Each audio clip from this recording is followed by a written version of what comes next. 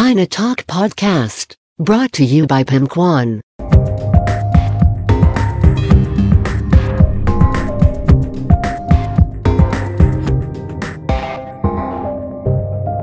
Catch up with the world. Catch up with China Talk Podcast. สวัสดีค่ะขอต้อนรับเข้าสู่รายการ China Talk Podcast รายการที่จะมาเล่าสาระความรู้เกี่ยวกับประเทศจีนในหลากหลายแง่มุมนำรายการโดยพิมพ์ขวัญอดิเทพสถิตเรามาเจอกันใน EP ที่21แล้วนะคะเราก็ยังอยู่ในตอนอาณาจักรของอาลีบาบาในยุคที่3ซึ่งเป็นช่วงปี2009ถึง2015เราได้เล่าจบไปแล้วในส่วนที่เป็นแกนหลักนะคะของเครืออาลีบาบานั่นก็คือ e-commerce เนาะเพราะว่าเขาเกิดมาจาก e-commerce แล้วก็กลายเป็นเจ้าพ่อ e-commerce ที่ใหญ่ในจีนนะคะและระดับโลกดังนั้นเนี่ยจะทำให้ความเป็นใหญ่ในวงการ e-commerceมีอยู่ได้นะคะก็ต้องพัฒนาแกนอื่นๆไปด้วยไม่ว่าจะเป็นในเรื่องของการจ่ายเงินนะคะแล้วการขนส่งให้ดีควบคู่ไปด้วยกันนะคะเมื่อแขนขาไวและคล่องแคล่วแล้วนะคะทำงานหนักใช่ไหมคะก็ต้องพัฒนาสมองเนี่ยให้รองรับกับระบบแล้วก็สมรรถนะต่างๆให้ดีได้ด้วยนะคะเพราะฉะนั้นธุรกิจที่เกี่ยวเนื่องกันนะคะเรื่องของ Big Data เองนะ Cloud Computing เองนะก็ได้พูดไปแล้วนะคะแต่อย่าลืมนะว่าอาลีบาบาไม่ได้แข่งแค่ตัวเองนะคะในสนามรบดิจิทัลแล้วก็เทคโนโลยีของจีนเนี่ยหยุดพัฒนาไม่ได้จริงๆนะคะตลาดจีนเป็นตลาดที่แข่งขันกันอย่างดุเดือดมากๆนะคะมีการเปลี่ยนแปลงอยู่อย่างตลอดเวลานะคะ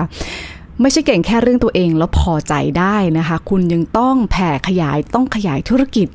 ให้กว้างนะคะไปยังสาขาอื่นๆด้วยเอาง่ายๆเลยก็คือจะต้องเก่งข้ามวงการนะคะอย่าลืมว่า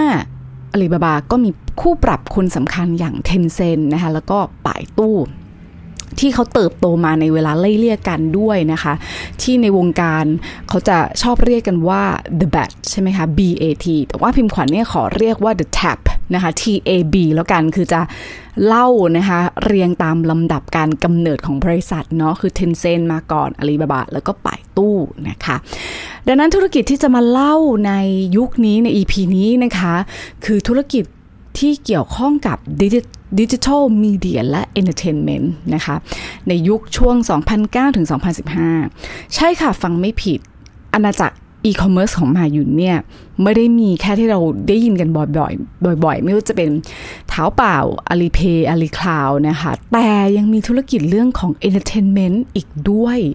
ธุรกิจบันเทิงของมายุนเนี่ยมีอะไรบ้างเดี๋ยว EP นี้นะคะพิมพ์ขวัญจะมาเล่าแบบเรียงลำดับการเกิดขึ้นตามช่วงเวลาแล้วกันเนาะ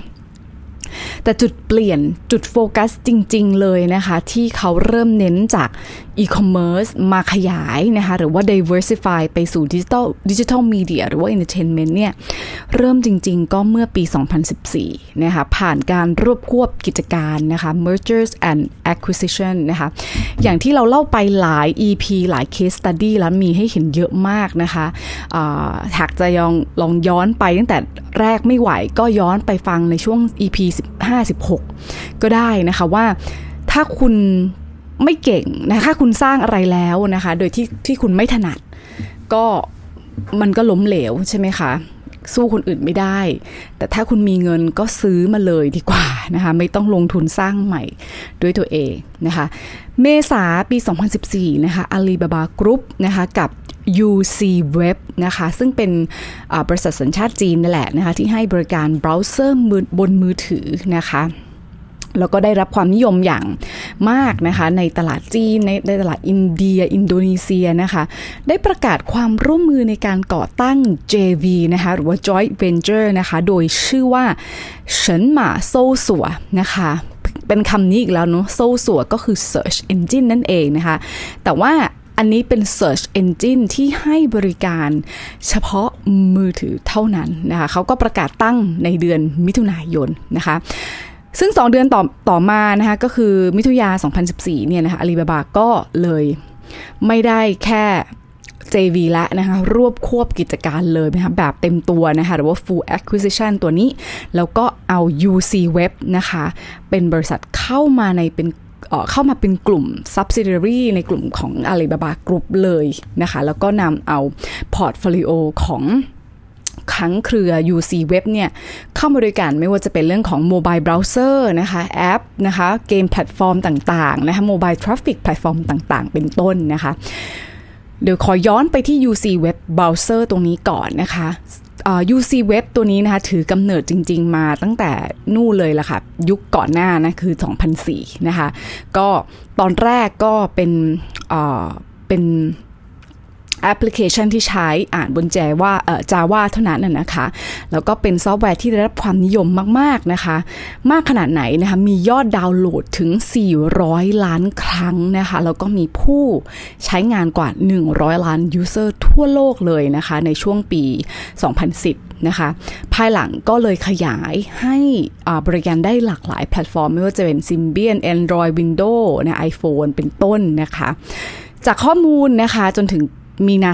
2014 นะ UC Browser เนี่ยนะคะมีผู้ใช้งานกว่า500ล้านบัญชีนะคะ500ล้านบัญชีนี้กระจุกตัวอยู่ในไหนบ้างนะคะก็ในกลุ่มที่ตลาดใหญ่เลยค่ะไม่ว่าจะเป็นอินเดียอินโดนีเซียและก็จีนนะคะเฉินหม่านะคะก็อ่านว่าเฉินหม่าตัวนี้นะคะถือกำเนิดอย่างเป็นทางการนะคะก็เกิดมาทำไมนะคะเกิดมาก็อย่างที่บอกนะคะคือพอเราฟังหลายๆ EP เนี่ยจะเริ่มเนื้อหาเขาเรียกอะไรทิศทางในการแข่งขันของประเทศจีนจะเริ่มจับทิศทางได้เนาะก็เกิดมาเพื่อแย่งชิงส่วนแบ่งการตลาดใช่ไหมคะจากใครถ้าเป็นเรื่องของ Search Engine นะคะเราเคยพูดไปแล้วนะคะย้อนฟังได้ใน EP ที่11หรือ15นะคะก็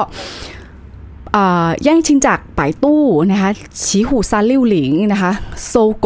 โกเนี่ยของโซหูเนาะก่อนที่จะถูก Tencent เข้าถือหุ้นในปี 2013เนี่ยอันนี้เราก็พูดไปแล้วนะคะซึ่งจากตัวเลขในเดือนสิงหาปี 2014 นะคะต้องบอกเลยนะคะว่าป่ายตู้ฉีหูโซโกนะคะครองส่วนแบ่งการตลาดรวมกันนะคะกว่า 98% นะคะเอาจริงๆเลยว่าแม้แต่ปิง Yahoo Google ที่มาจากค่ายต่างชาติเนี่ยสู้ไม่ได้นะคะคือ3เจ้าใหญ่ของตะวันตกเนี่ยรวมกันแล้วนะคะรวมกันเนี่ย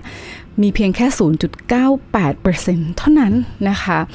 ดังนั้นอาลีบาบาจะไม่มาเข้าร่วมในสงคราม Search Engine นี้ก็ไม่ได้ค่ะก็เลยต้องส่งเฉินหม่าเข้ามาจุติในปี 2014 นะคะเพื่อแย่งชิงส่วนแบ่งการตลาดแต่นะคะความแตกต่างอยู่ที่เฉินหม่าเนี่ยจะเน้นโฟกัสไปที่ Mobile Search Engine เท่านั้นหมายความว่าไงปกติเวลาเรา Search เนาะเราก็จะเปิดบน PC แล้วก็เป็นเว็บ Search ใช่ไหมคะแต่เฉินหม่าจะไม่มีนะจะเป็นแค่ Mobile Browser Mobile Search เท่านั้นนะคะซึ่งเมื่อเขาส่งเฉินหม่าลงมาแย่งส่วนแบ่งการตลาด Search จากป่ายตู้นะคะ360หรือว่าโซโกตัวเนี้ยนะคะไปนะคะส่วนแบ่งการตลาดจะเปลี่ยนแปลงไปได้อย่างไรนะคะเดี๋ยวยุคหน้านะคะในตอนของอาลีบาบาเฉินหม่าตัวนี้นะคะพี่หมอจะมาเฉลยนะคะว่าส่วนแบ่งการตลาดเขาเป็นอย่างไรเพราะฉะนั้นก็ต้องติดตามกันต่อไปนะคะธุรกิจต่อมานะคะคืออะไรธุรกิจต่อมานะคะเป็นธุรกิจที่ส่วนตัวพิมพ์หอนก็ค่อนข้างชอบอยู่แล้วนั่นคือเป็นคนชอบดูหนังนะคะแล้วก็ดูหลายเรื่องไม่ว่าจะเป็นหนังหลายสัญชาตินะคะก็ช่วงหลังๆเนี่ยเราก็จะเริ่มเห็นมากยิ่งขึ้นไม่ว่าจะเป็นก่อนที่จะเข้าหนังมันก็จะมีอินโทรนะว่าใครเป็นผู้ผลิตผู้สร้างภาพยนตร์นะคะก็จะเห็น Tencent Pictures นะคะ Alibaba Pictures มากยิ่งขึ้นนะคะยุคนี้นะคะเป็นยุคที่ค่ายหลายๆค่ายของจีนไม่ว่าจะเป็น Alibaba Tencent นะคะเริ่มลงทุนสร้างหนังนะคะหรือว่าเผยแพร่หนังของตัวเองนะคะ EP ที่15นะคะเราได้พูดไปแล้วในเรื่องของ Tencent Pictures นะคะ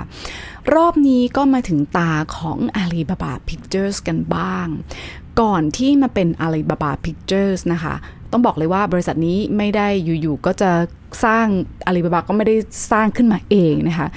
เป็นบริษัทที่มีอยู่แล้วนะคะชื่อว่า China Vision Media ก่อตั้งมายาวนานเลยค่ะตั้งแต่ปี 1993 โดยมี Headquarter อยู่ที่เขตเศรษฐกิจพิเศษฮ่องกงนะคะแล้วก็ยังลิสต์ที่ตลาดฮ่องกงอีกด้วยเมื่อมีนา 2014 นะคะ Alibaba Group ก็เข้าถือหุ้นถึง 60% ด้วยมูลค่ากว่า$800 ล้านสหรัฐ นะคะจนมิถุนายนนะคะ2014 China Vision Media เนี่ยก็เปลี่ยนชื่อเป็น Alibaba Pictures อย่างเป็นทางการนะคะราคาหุ้นนะคะของ China Vision ในช่วงมิถุนายน2014นะคะตอนนั้นอยู่ที่ประมาณ 0.5 ฮ่องกงดอลลาร์นะคะ1ปีหลังจากการประกาศถือหุ้นนะคะแล้วก็การเปลี่ยนชื่อเป็น Alibaba Pictures อย่างเป็นทางการเนี่ยนะคะหุ้นได้ทำกระโดดนะคะขึ้นไปแตะจุดสูงสุดอยู่ที่ 4.28 ฮ่องกงดอลลาร์นะหรือว่าขึ้นไปก็ประมาณ8 เท่าตัวกว่าๆนะคะในช่วงต้นพฤษภาคม 2015 นะคะเพราะว่านอกจากนี้นะคะก็ในช่วงปี 2015 เนี่ยก็มีการประกาศนะคะเซ็นสัญญาร่วมสร้างนะคะหนังลงทุนหนังกับค่ายต่างๆมากมายนะคะที่รวมเอาผู้กำกับหนังไว้มากมายนะคะมีทั้งเผยแพร่แล้วก็ลงทุนเองนะคะทั้งในแล้วก็นอกจีนนะคะยกตัวอย่างนะคะภาพยนตร์หลางถูเถิงนะคะหรือว่า Wolf Totem นะคะแล้วก็ปี 2015 ก็มีการมอบเงินสนับสนุนทำหนัง Mission Impossible นะคะ Rogue Nation ซึ่งก็เป็นการลงทุนครั้งแรกนะคะในหนังสัญชาติอเมริกันด้วยนะคะหรือแม้แต่หนังที่ชื่อว่า Real นะคะซึ่งเป็นหนังสัญชาติเกาหลีค่ะที่ได้ทำสัญญานะคะมอบเงินลงทุนที่งาน Busan International Film ครั้งที่20ไว้ด้วยนะคะถือว่าเป็นการมอบเงินทุนลงทุนนะคะในหนังครั้งแรกนะคะก็เป็นการประกาศว่า Alibaba Pictures เนี่ยถือว่าปูทางนะคะสร้างโอกาสในการเข้ามาในอุตสาหกรรมภาพยนตร์ของเกาหลีเลยก็ว่าได้นะคะซึ่งภาพยนตร์เรื่องReal เนี่ยนะคะก็นำแสดงโดยคิมโซฮอนนะคะพระเอกเกาหลีที่มีค่าตัวสูงที่สุดแห่งวงการเลยนะคะเพราะนอกจากฮอลลีวูดแล้วนะคะบอกได้เลยว่าวงการ K-POP นะคะวงการหนังเกาหลีเนี่ยก็ได้รับความนิยมอย่างสูงมากๆในตลาดจีนด้วยเช่นกันค่ะรายได้ของ Alibaba Pictures ในปี 2015 นะคะต้องบอกเลยว่าเติบโตแบบสูงมากๆนะคะประมาณ 1,971% เมื่อเทียบกับปีก่อนหน้านะคะกำไรก็ทำไปได้นะคะถึง466ล้านหยวนนะคะในยุคต่อไปนะคะเราจะมาดูกันว่าราคาหุ้นของ Alibaba Pictures เนี่ยจะแตะสูงกว่า4ฮ่องกงดอลลาร์ไหมหรือว่าจะร่วงลงมาเรื่อยๆนะคะจะกำไรแบบปี 2015 หรือว่าขาดทุนมาเรื่อยๆนะคะต้องมาติดตามแต่ว่าหากใครสนใจนะคะก็สามารถไปศึกษาค้นคว้าได้นะคะ Stock Code นะคะคือฮ่องกง1060ค่ะแต่บอกก่อนเลยนะคะว่าก่อนที่เขาจะมาเป็น Alibaba Pictures อย่างเต็มตัวเนี่ยนะคะหมาหยวนได้ลองชิมลางไว้นะคะคือการตั้งเท้าเปล่า Movie ไว้ตั้งแต่ปี 2014 ละนะคะซึ่งก็เป็นแพลตฟอร์มบริการโปรโมทภาพยนตร์นะคะแล้วก็ขายตั๋วหนังออนไลน์ไว้นะคะเช่นเถาเพี้ยวๆนะคะก็เถาก็เป็นคำเดิมกับคำว่าเถาเปล่าเนาะแต่ว่าเพี้ยวตัวนี้ก็คือ ticket นะคะเพี้ยวก็คือ ticket เพราะฉะนั้นเถาเพี้ยวตัวนี้ก็คือเหมือนการขุด hunting for tickets นั่นเองนะคะซึ่งนะคะต้องบอกเลยว่าเถาเพี้ยวเนี่ยเกิดมาเพื่อที่จะมาเป็นคู่ปรับกับเม่าเหยียนเนี่ยนะคะของเหม่ยถวนนะคะซึ่งก็ครองส่วนแบ่งการตลาดไปได้ 30% นะคะในปี 2015 นะคะดังนั้นสิ่งที่เราจะเห็นต่อไปนะคะจากที่พิมพ์ขวัญจะมาเล่าในอนาคตนะคะนั่นก็คือการเกิดขึ้นของคู่ปรับใหม่ๆคนสำคัญเพราะว่าบอกไว้เลยว่ามันไม่ได้มีแค่ป่ายตู้ Tencent นะคะไม่ได้มีแค่ BAT นะคะแต่ยังมี disruptor นะคะคนสำคัญอีกมากมายไม่ว่าจะเป็นเหม่ยถวนหรือตัวไหนนะคะต้องติดตามกันต่อไปนะคะพลาดไม่ได้จริงๆแผนกสุดท้ายนะคะสำหรับ EP นี้นะคะกำเนิดขึ้นเมื่อก็ประมาณไล่เลี่ยกันนะคะช่วงต้นปีแต่เป็นปี 2015 นั่นเองนะคะก็Alibaba Group ได้ตั้งแผนกนะคะตั้งแผนกขึ้นมาที่ชื่อว่าอาหลี่อินเย่นะคะหรือว่า Ali Music ก็มีการประกาศผลิตภัณฑ์ในเครือนะคะที่ชื่อว่า虾米音乐นะคะก็ภาษาอังกฤษก็น่าจะใช้คำทับศัพท์เต็มตัวเลยค่ะว่า虾米 Music นะคะก็เป็นบริการสตรีมมิ่งมิวสิกนะคะของค่ายอาลีบาบานะคะ虾米บอกเลยว่าก็ไม่ได้มาเกิดขึ้นมาก่อนไม่ได้มาเกิดในช่วงยุคนี้ไม่ได้ตั้งขึ้นมาแบบตั้งเองนะคะคือ虾米เขามีอยู่ก่อนหน้านั้นแล้วนะคะเปิดบริการมาตั้งแต่ปี2008แล้วนะคะก็อาลีบาบาก็ซื้อมานะคะเพื่อที่จะมาสู้รบกับใครเอ่ยTencent นะคะเพราะว่า Tencent ที่เคยเล่าไปนานมากแล้วนะคะเขาก็เป็นเจ้าตลาดมิวสิกสตรีมมิ่งมาตั้งแต่ยาวนานแล้วนะเพราะเขาเกิดมาตั้งแต่ปี2005เนาะ Tencent นะคะแต่ว่าอาลีบาบาเนี่ยเขาก็เพิ่งจะมาทำนะคะมาควบรวมกิจการเซี่ยหมี่นะคะในประมาณปลายปี2013นะคะแล้วก็ค่อยๆร่วมกันสร้างทีมงานวางแผนแผนกดนตรีนะคะจนมาประกาศตั้งแผนกมิวสิกนะคะหรือว่าอาลีมิวสิกเนี่ยอย่างเป็นทางการเมื่อมีนา2015นั่นเองนะคะเขามีผลิตภัณฑ์นะคะ2ตัวนะคะตัวแรกนะชื่อว่าเซี่ยหมี่นั่นเองนะตัวที่2ก็คืออาลีซิ่งฉิวนะคะก็เป็นชื่อใหม่นะคะชื่อเดิมของเขานะคะจะชื่อว่าเทียนต้งทิงนะคะก็เรามาดูตัวเลขกันบ้างนะคะว่าแต่ละตัวเนี่ยในช่วงปี2014ในไตรมาสที่1นะคะ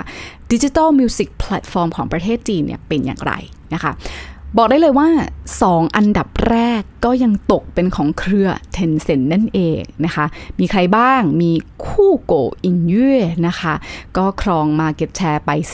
19.3% นะคะอันดับ2คือ QQ อินเย่นะคะQQ Music นะคะก็ประมาณ 16.9% นะคะอันดับ3ตัวหมี่อินเย่นะคะหรือว่าตัวหมี่มิวสิกก็ประมาณ 13.5% นะคะซึ่งตอนนี้ตายไปแล้วนะคะปิดตัวไปแล้วตามมาด้วยคู่หว่ออินเย่หรือว่าคู่หว่อมิวสิก 13.3% ก็ของ Tencent อีกด้วยนะคะ3ตัวนี้นะเพราะฉะนั้นเนี่ยนะคะอันดับ1 2 4นะคะ3ตัวรวมกันนะคะTencent นะคะภายใต้เครือ Tencent เนี่ยก็รวมmarket share ไปกว่าเกือบครึ่งนะคะคือ 49.6% ของส่วนแบ่งการตลาดขณะที่เทียนต้งถิงนะคะก็อยู่อันดับ5นะคะก็กินส่วนแบ่งไปประมาณ 13.3% นะคะแล้วก็ซ่าหมี่ก็กินส่วนแบ่งไป 5.8% ดังนั้นถ้ารวมตัวเลขนะคะของหากเรา merge นะคะเทียนต้งถิงกับซ่าหมี่ของค่ายอาลีบาบาเข้าด้วยกันนะคะอาลีบาบาก็มีส่วนแบ่งถึง 19.1% ชนะป่ายตู้มิวสิกที่ถือไป 5.8% แล้วก็ NetEase Cloud Music นะคะที่เขาเพิ่งเปิดตัวไปในปี2013นะคะเราเคยพูดถึงNetEase Cloud Music ไปแล้วนะคะNetEase Cloud Music เนี่ยเปิดตัว2013เพราะฉะนั้นเนี่ยในปี2014เนี่ยเขาครองตลาดmarket share ไป 1.2%แต่ยุคหน้าเราต้องมาตามดูกันนะคะว่าสัดส่วนตัวนี้จะเปลี่ยนแปลงแล้วก็แตกต่างไปอย่างไรอาลีบาบามิวสิกเนี่ยจะทำหน้าที่ดีไหมนะคะแย่งส่วนแบ่งการตลาดได้มากขึ้นไหมต้องบอกเลยค่ะว่าสัดส่วนแล้วก็ผลลัพธ์เนี่ยน่าตกใจมากๆทีเดียวนะคะสรุปนะคะในธุรกิจภายใต้Digital Media แล้วก็ Entertainment ในยุคนี้ของ Alibaba นะคะมี UC Web นะคะ Alibaba Pictures นะคะแล้วก็ Alibaba Music นะคะนอกจากนี้นะคะยังมีข่าวค่ะการประกาศควบรวมกิจการ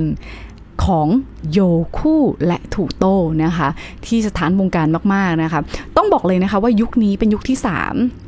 นะคะปี 2009 ถึง 2015 เนี่ยเป็นปีที่เกิดอะไรขึ้นเยอะมากๆนะคะอย่างถูโต้กับโยคู่เนี่ยนะคะเคยเล่าไปแล้วใน EP ตั้งแต่ต้นๆเลยนะคะเขาเกิดมาแยกกันใช่ไหมคะก็ทำผลิตภัณฑ์ออกมาแข่งกันนะคะสุดท้ายรวมกันนะคะmerge กันนะคะจนปัจจุบันก็มาอยู่ภายใต้ก๊กของอาลีบาบานะคะก็เป็นการเปลี่ยนแปลงที่โอ้โหอย่าง อย่างรวดเร็วทีเดียวนะคะเพราะฉะนั้นเดี๋ยวในเรื่องของตัวโยคู่กับถูโต้นะคะก็จะมี EP แยกเกี่ยวกับเขาอยู่แล้วนะคะเดี๋ยวเราจะมาเล่าให้ฟังนะคะก่อนที่จะมาถึงเรื่องราวว่าเมื่ออยู่ภายใต้อาลีบาบานะคะเกิดการเปลี่ยนแปลงอะไรอย่างไรนะคะแต่มาถึงตอนนี้ต้องถามกันก่อนว่าทำไมต้องทำ entertainment นะคะแล้วก็ entertainment ตัวนี้นะคะไป complement หรือว่าไปช่วยส่งเสริมธุรกิจ e-commerce หลักของเขาได้อย่างไรนะคะเหตุผลนะคะก็อาจจะแบ่งออกเป็น3เหตุผลใหญ่เลยนะคะเหตุผลแรกอย่างที่บอกเลยค่ะเป็นกลยุทธ์ที่เราจะค่อนข้างฟังมาหลายๆ EP แล้วนะคะนั่นก็คือการป้องกันการขยายตัวหรือขยายอำนาจที่มีมากเกินไปของผู้ต่อสู้นะคะไม่ว่าจะเป็นทั้ง Tencent แล้วก็ป่ายตู้อย่างที่บอกนะคะว่า Tencent เก่ง Entertainment อาลีบาบาเอาบ้างนะคะป่ายตู้เก่งเรื่องของ Search นะคะอาลีบาบาหรือว่า Tencent ก็เอาบ้างนะคะแต่ว่าจะเอาแบบไหนเช่นลงแข่งแบบสร้างขึ้นมาเองหรือไปซื้อกิจการรวบควบกิจการนะก็มีให้เห็นในแต่ละ EP ละนะคะ2เลยก็คือว่าการสร้าง revenue stream นะคะที่หลากหลายนะคะผ่านการ monetize ข้ามแพลตฟอร์มนะคะก็เป็นเรื่องที่สำคัญนะคะสำหรับนักลงทุนแล้วก็สำหรับในตัวของการเติบโตของอาลีบาบาด้วยนะคะและนะคะกลยุทธ์นี้นะคะก็อย่างที่บอกค่ะเป็นยุคดิจิทัลนะคะก็เรื่องของการ capture นะคะผู้บริโภคภายใต้โลกของดิจิทัลนะคะก็ไม่ได้อยู่แค่อีคอมเมิร์ซใช่ไหมคะมันก็จะอยู่ในเรื่องของการใช้จ่ายนะคะสเปนเวลามีเดียนะคะแล้วก็เอนเตอร์เทนเมนต์ซึ่งสำคัญมากๆนะคะ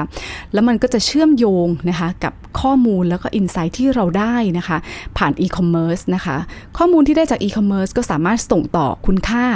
ไปให้กับข้อมูลนะคะหรือว่าการพัฒนานะคะคอนเทนต์นะคะพัฒนาประสบการณ์ของผู้บริโภคภายใต้ในโลกของ Entertainment Platform ตรงนี้ได้นะคะโดยเฉพาะนะคะเราจะเห็นได้อย่างชัดอย่างในยุคหน้าเลยนะคะเป็นยุคที่อาลีบาบานะคะสามารถนะคะนำเอาประโยชน์การ leverage นะคะ Entertainment Media ของเขานะคะมาใช้มาเชื่อมโยงบนโลกออนไลน์เป็นการปั่นยอดขายบนออนไลน์ได้อย่างที่ค่อนข้างดีเลยทีเดียวนะคะโดยเฉพาะในยุคหน้าเราจะเห็นเรื่องของการใช้สื่อไม่ว่าจะเป็นโยคู่ถูโต้นะคะหรือว่าการใช้สื่อโลกของออนไลน์ไลฟ์สตรีมมิ่งนะคะต่างๆนะคะก็ต้องมาติดตามนะเพราะว่ายุคนี้เป็นเพียงแค่การปูทางนะคะแต่ว่าออกดอกออกผลนะคะเราจะเห็นได้อย่างชัดมากๆในยุคหน้านะคะก็ต้องขอบคุณมากๆนะคะสำหรับการติดตามรับฟังนะคะเนื้อหาสาระความรู้แบบนี้นะคะก็หากชอบไม่ชอบยังไงนะคะก็สามารถคอมเมนต์มาได้นะคะแล้วก็ถ้าเกิดชอบนะคะแล้วก็อยากจะให้กำลังใจในการสร้างคอนเทนต์ต่อๆไปนะคะรบกวนช่วยกด subscribe นะคะกด follow กดแชร์ด้วยนะคะเพราะเรื่องเมืองจีนจะไม่ใช่เรื่องไกลตัวอีกต่อไปสามารถรับฟัง China Talk Podcast กันได้ทุกช่องทางเลยนะคะไม่ว่าจะเป็น Apple Podcast Spotify Podbean Castbox แล้วก็ Blogdit วันนี้เวลาเราหมดลงแล้วนะคะ EP หน้าจะเป็นเรื่องราวแบบไหนนะคะต้องมาติดตามกันนะคะสำหรับวันนี้สวัสดีค่ะ